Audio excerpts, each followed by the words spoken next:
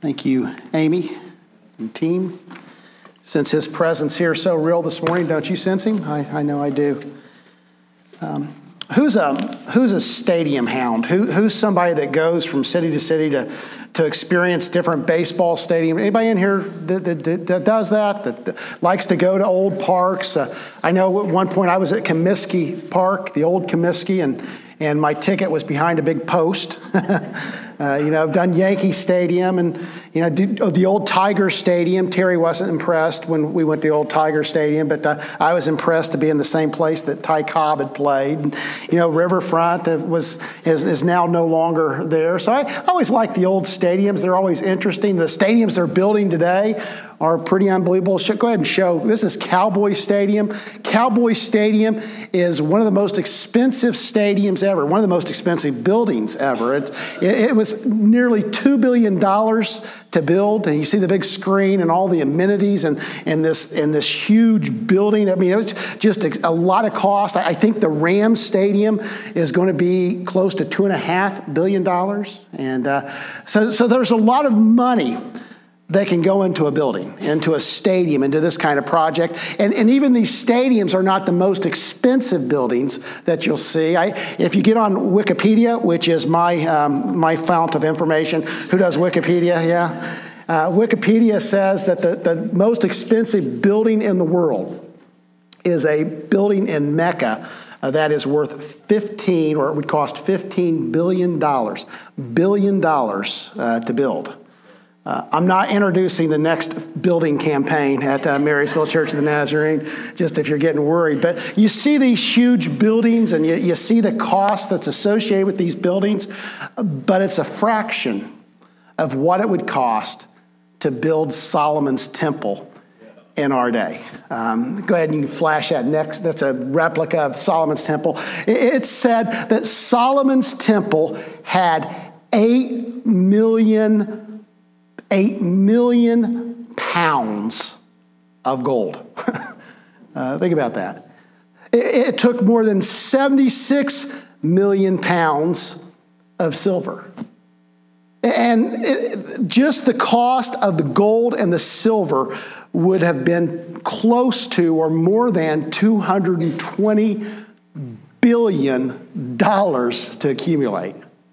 And on top of that, you have the timber, and you have the brass, and you have all the labor and all the things that were involved in the building of Solomon's temple, and it would have cost at least $500 billion to build Solomon's temple in today's culture. Think about it. You could build 250 cowboy stadiums before you could build Solomon's temple. It took them 20 years, almost as long as a Marysville street project to build Solomon's temple. And it lasted for 400 years. And it didn't deteriorate and just fade. It had to be destroyed. Think about that just for a moment, how great Solomon's temple was. And yet in 2 Chronicles 6:18, when wise Solomon dedicates the temple, he says this, "But will God indeed dwell with mankind on the earth? Behold, heaven and the highest heaven cannot contain you. How much less this house which I've built?" This $500 billion temple was not sufficient, could not contain, could not do justice to the glory of God. That the prophets understood that. Jeremiah writes in 23 through 24, "Am I a God who's near, declares the Lord, and not a God far off? Can a man hide himself in hiding places so I do not see him, declares the Lord? Do I not fill the heavens and the earth, declares the Lord?" King David understood it. He said, "Where can I go from your spirit, or where can I flee from your presence? If I ascend to heaven, you are there. If I make my bed in Sheol, behold, you are there. If I take the wings of the dawn, if I dwell in the remotest part of the sea, even there your hand will lead me, and your right hand will lay hold of me. The awesomeness of our God. There is no structure, there is no building, there is no way that we could build something that could demonstrate how awesome our God is, how holy He is, how righteous He is, how significant He is. Just let that sink in for just a moment. The awesomeness of God. So awesome that a $500 billion temple doesn't do Him justice. And then listen to what John says in John 1 through 18.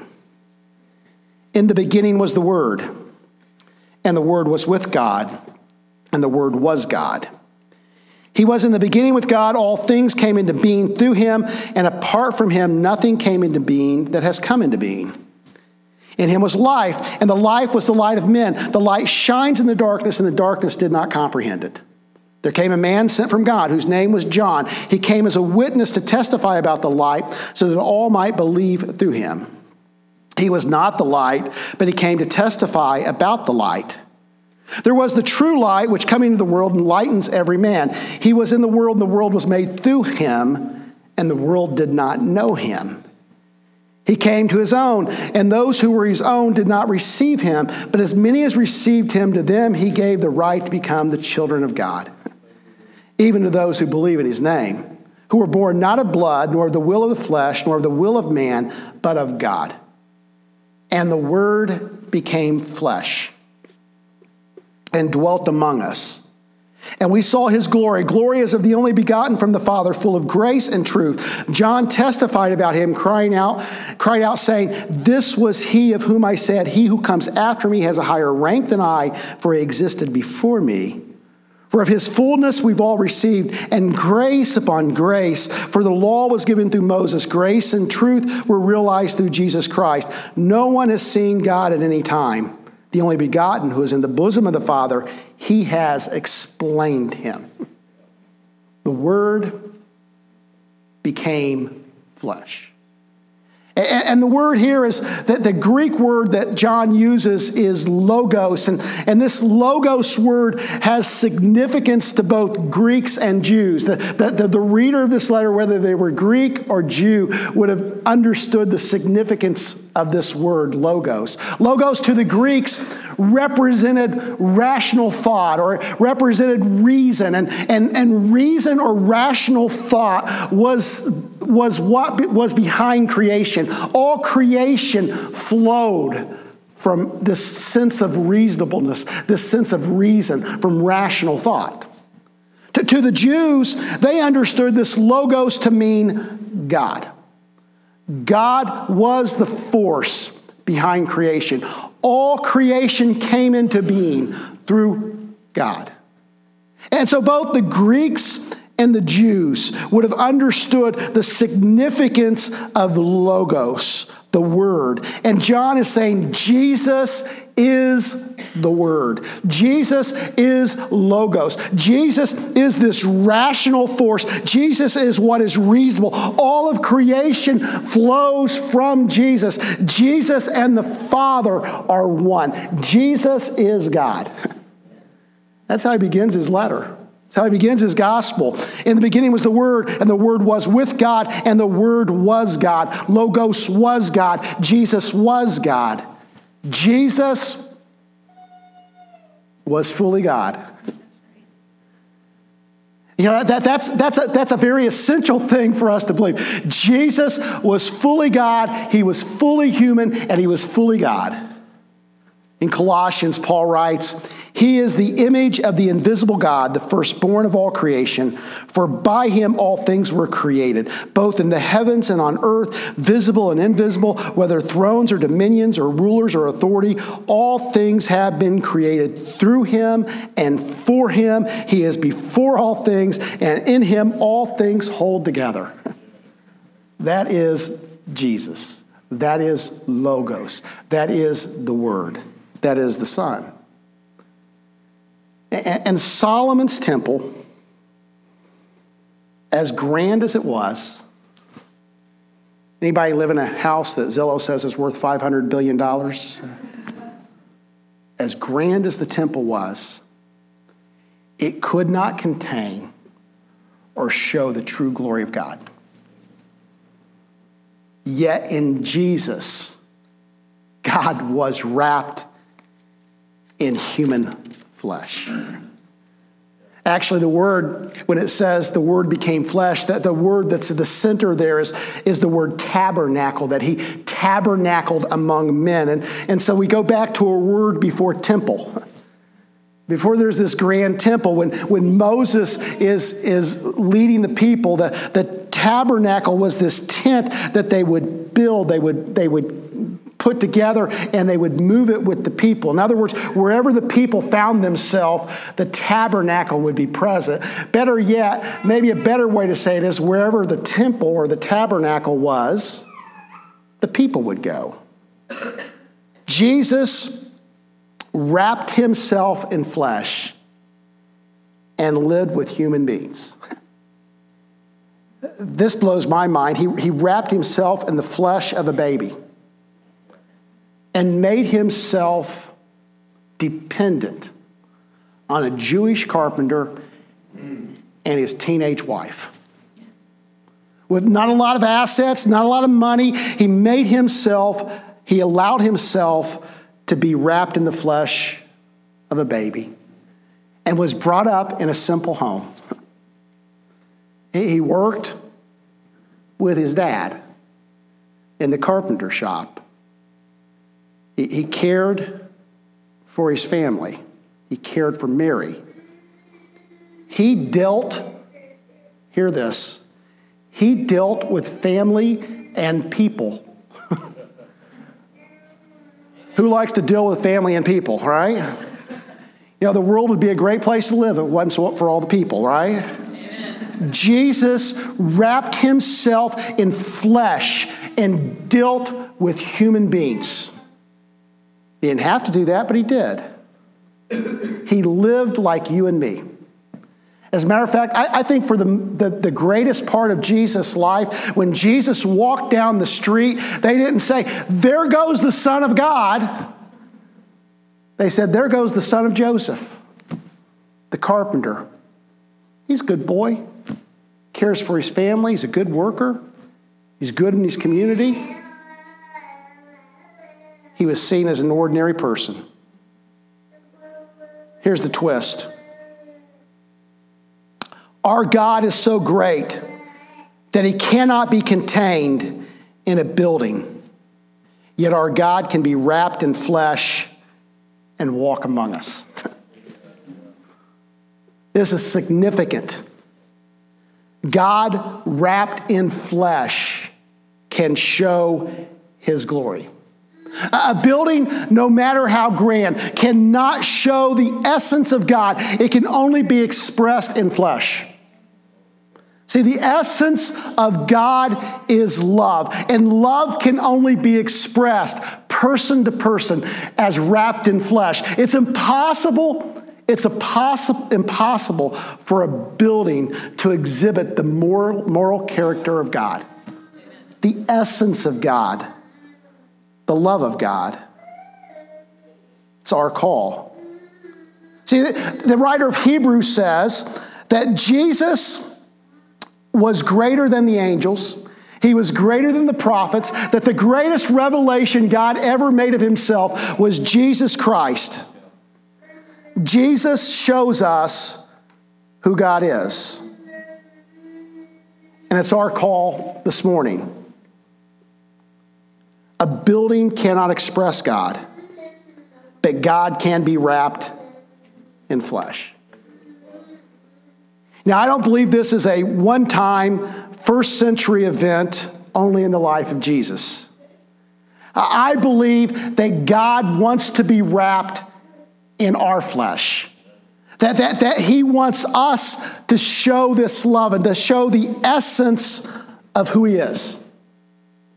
The Ten Commandments, how many Ten Commandments are there? There's 9, okay. There's 10 Commandments, right? You guys are sharp. I'm not going to slip anything by you today. In the 10 Commandments, one of the commandments is, thou shalt make no graven image of God, right? Don't make an idol. Nobody's got a graven image of God in their home, right? It's banned. We can't make an image of God. And yet in the Genesis account, what we read is that God created mankind. He created humankind in his image. And I think the reality is God doesn't want a graven image, but he wants us to be the image of God. He wants us full of his Spirit to show who he is and how he loves. We are meant to be the image of God, full of the Holy Spirit. The scripture says that when Jesus died on the cross, the veil in the temple was torn from the top to the bottom. Anybody ever read that before?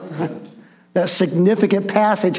And in that tearing of the veil, what's going on is God is saying, not that he ever could be, but he wants to emphasize, I will not be contained in a temple. I will not be contained behind a curtain. That my dwelling place will be with people and in people. We're meant to be filled with his Spirit. We're a holiness people, right? We're a holiness church, right?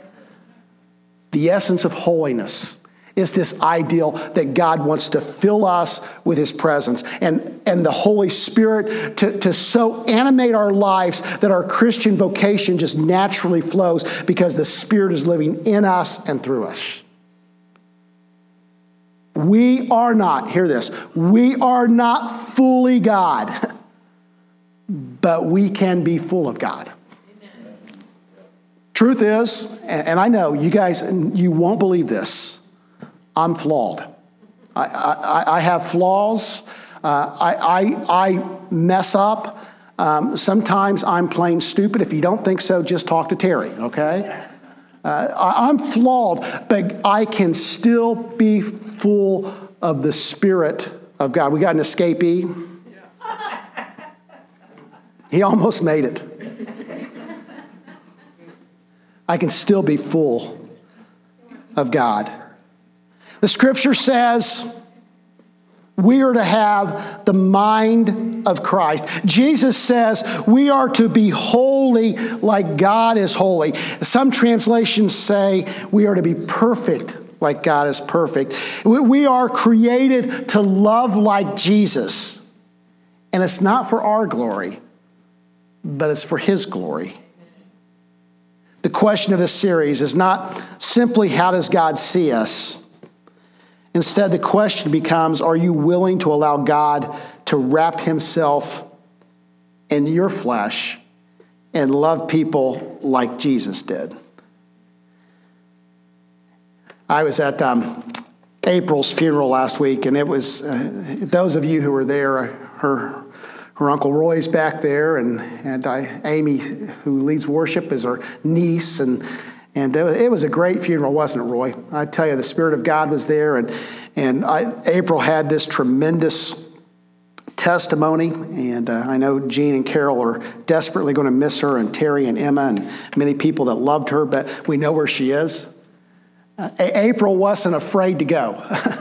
She was ready to go, and I think with April, I think she had really seen Jesus, and once she had seen Jesus, she was ready to be in his presence. This series, and really for the next few weeks and few months, we're going to be looking at Jesus. We're going to look how Jesus loved people. And we're going to ask ourselves the question, am I loving people like Jesus loved people?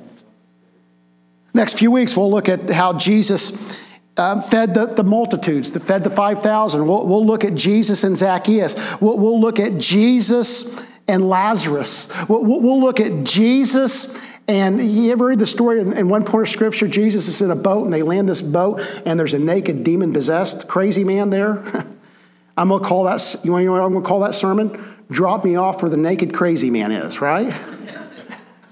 See, Jesus was not intimidated by people to the extent that he couldn't minister to them. He wasn't shy, but he had dived right into messy humanity. In fact, when I thought about this series, we called it In the Flesh. I wanted to call it In the Flesh, Into the Mess. Because Jesus was willing to step into the mess of humanity, and we, his people, are called to do the same. So we're going to look at Jesus over the next few weeks, and then we're going to look at the manger scene, and then beginning in January, we're going to start looking at Matthew 3, 4, and 5, and end at Easter, finishing up the Beatitudes. I'm excited about the next few weeks as we dive into Jesus. It's why we're here, right? You know, it's what it means to be Christian, that this Jesus is the center of our faith. And, you know, there's nothing, and I'm not discounting the rest of the Bible, but folks, I got to tell you, I have become infatuated. I have become enthralled with Jesus over the last year. You know, I probably read through Matthew 3 through, I think, the Beatitudes or the Sermon on the Mount ends on chapter 7. I think I've read probably Matthew 3 through 7. I can't tell you how many times over the last several weeks. Part of it's preparation because we're going to be preaching from it, and part of it I just can't get enough of the words of Jesus.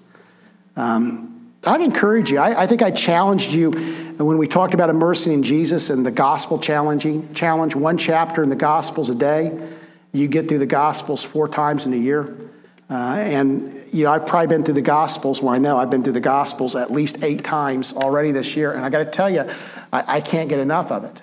Jesus centers our faith. And I got to tell you, there's times in my faith when nothing else makes sense but Jesus. You know, when I come to the end of my reasoning, when I come into my ability to rationalize or explain, I always come back to the same place, but Jesus. Jesus centers our faith.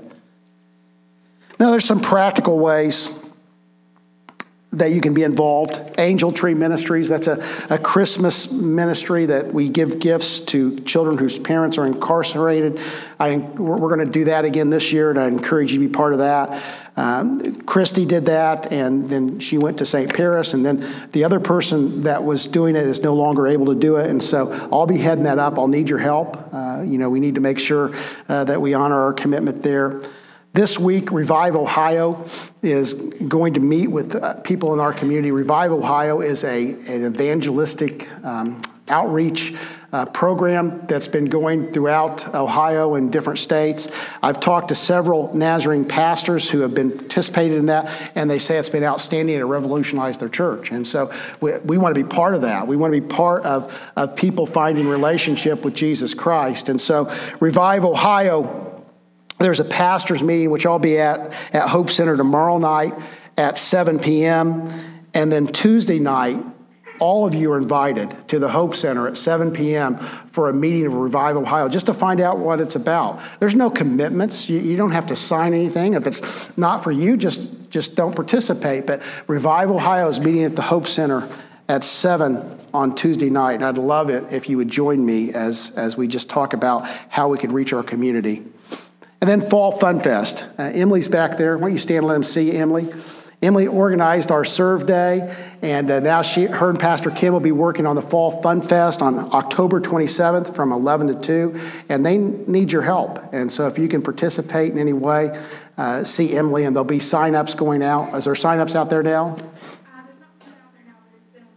It's been on the email. And so you can sign up online. If you don't have email capabilities, see Emily, see myself, see Stephanie, and we'll make sure that we get you signed up for the Family Fun Fest. And that's 11 to 2 on October 27th. One final thing. My mom is 85 years old, and she still sings at her where they live. There's no Nazarene church, and so they had to settle for a Methodist church. Todd, sorry. Well, they're lifelong Nazarenes. You know, my family, I tell you what, not to be in a Nazarene church is kind of like the unpardonable sin for them. They feel like at times. But so they're in a Methodist church. They love the little church. It's a small church, and they actually mom and dad rent the house the church owns. It's in town. It's convenient for them. My mom plays the organ for them when she's able to get there, and she still sings. She's 85 years old, and she still sings. And she sings pretty well, really. If I'm biased, but she sang this song. I've heard her sing it my entire life, and it's one of those songs. I can hear her singing it when I read it, so I get a little emotional. It's an old song, and I don't know if I looked it up online. It had it. I don't know if it's a Gaither Songs or the Gaithers just sang it. But the verses go like this: "From the dust of the earth, my God created man. His breath made being a living soul. And God so loved the world, he gave his only son, and that is why I love him so. My hands were made to help my neighbor. My eyes were made to read God's word. My feet were made to walk in his footsteps. My body is the temple of the Lord." And then the refrain goes like this: "I was made in his likeness, created in his image, for I was born to serve the Lord. And I cannot deny him. I always walk beside him, for I was born to serve the Lord." As I'm reading that now, the realization, it didn't hit me till I was just reading it right now. Who could have sang that song? Jesus could have sang that song. That is a Jesus hymn, and I think it's our song too. You were born. I was born to serve the Lord. Well, we're going to close in prayer, but I do have to make a sad announcement before we do, and many of you have already heard, but Pastor Kim has resigned to become the children's pastor at Sydney First Church of the Nazarene. Kim's been here 6 years, and she feels a release from her ministry here. She's done an outstanding job, and we love her and wish her nothing but the best as she moves forward to Sydney First Church of the Nazarene. By the way, Sydney First Church of the Nazarene, their pastor, that church participated in Revive Ohio. I was just talking to him about it at a meeting not too long ago. But her last Sunday will be October 28th. We'll have a reception here October 28th at 5 p.m. in the gym. I'd encourage you to come out and just let her know how much you love her and support her.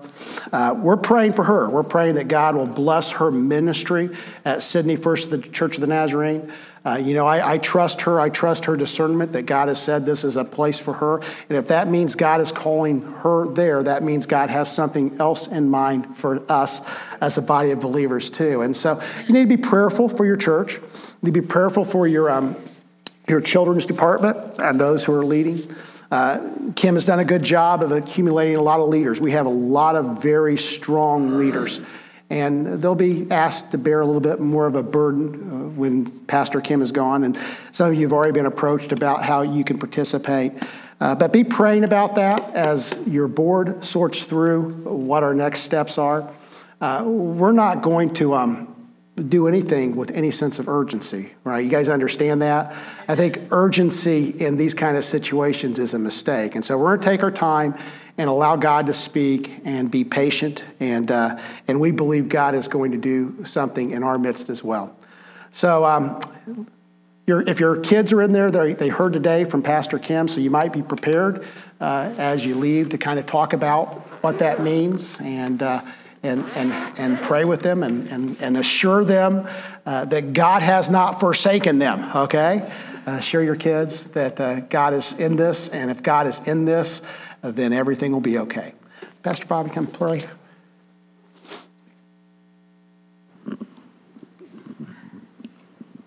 Let's pray together. Father, sometimes we're taken by surprise, but you never are. And we believe that you're going to bless Kim and her ministry there in Sydney. And you're going to bless us. Because that's what you do. That's who you are. We pray for all who will be shouldering new responsibilities during this time, and may the transition be smooth. And you already know who's coming. We don't. But we're going to wait for your timing, because you're going to do it right. So we're going to trust you. Father, we lift Jean and Carol and Terry and Emma and the family to you as they're in the process of grief and adjustment. But how happy we are for April. Her first Sunday in your presence, unfettered by flesh, to see you face to face. Oh, what a day.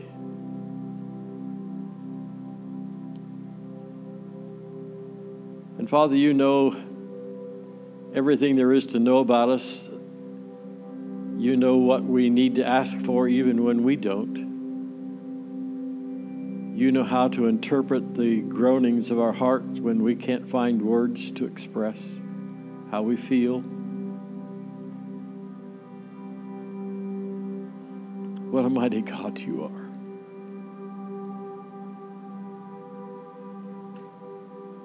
Father, there are those needs that have been presented to you that we know you're working on. And so we just pray, Lord, keep accomplishing your will in whatever way you see fit, because that's what we want. Nothing more, nothing less, nothing else. Your will to be done. That in regard to family relationships and to unsaved loved ones, to employment, to illness.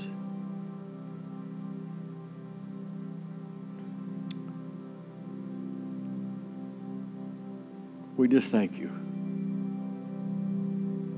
for being a good Father, for loving us as we are, but not being satisfied to leave us there, but to guide us and direct us and allow things to come into our lives through which you can work to make us more like you, to give us better opportunity to share with those with whom we come in contact just what a mighty God you are. So as we leave this sanctuary, this holy place where we meet with you, with our families, we're going to go out as the church extended. Help us to be effective. Help us to let our light shine so that they'll see what you are doing and give you the glory. So dismiss us and bless us, not just to be blessed, but so that we can be a blessing. Through the holy name of Jesus, your Son, we pray. And all the people said amen. Amen.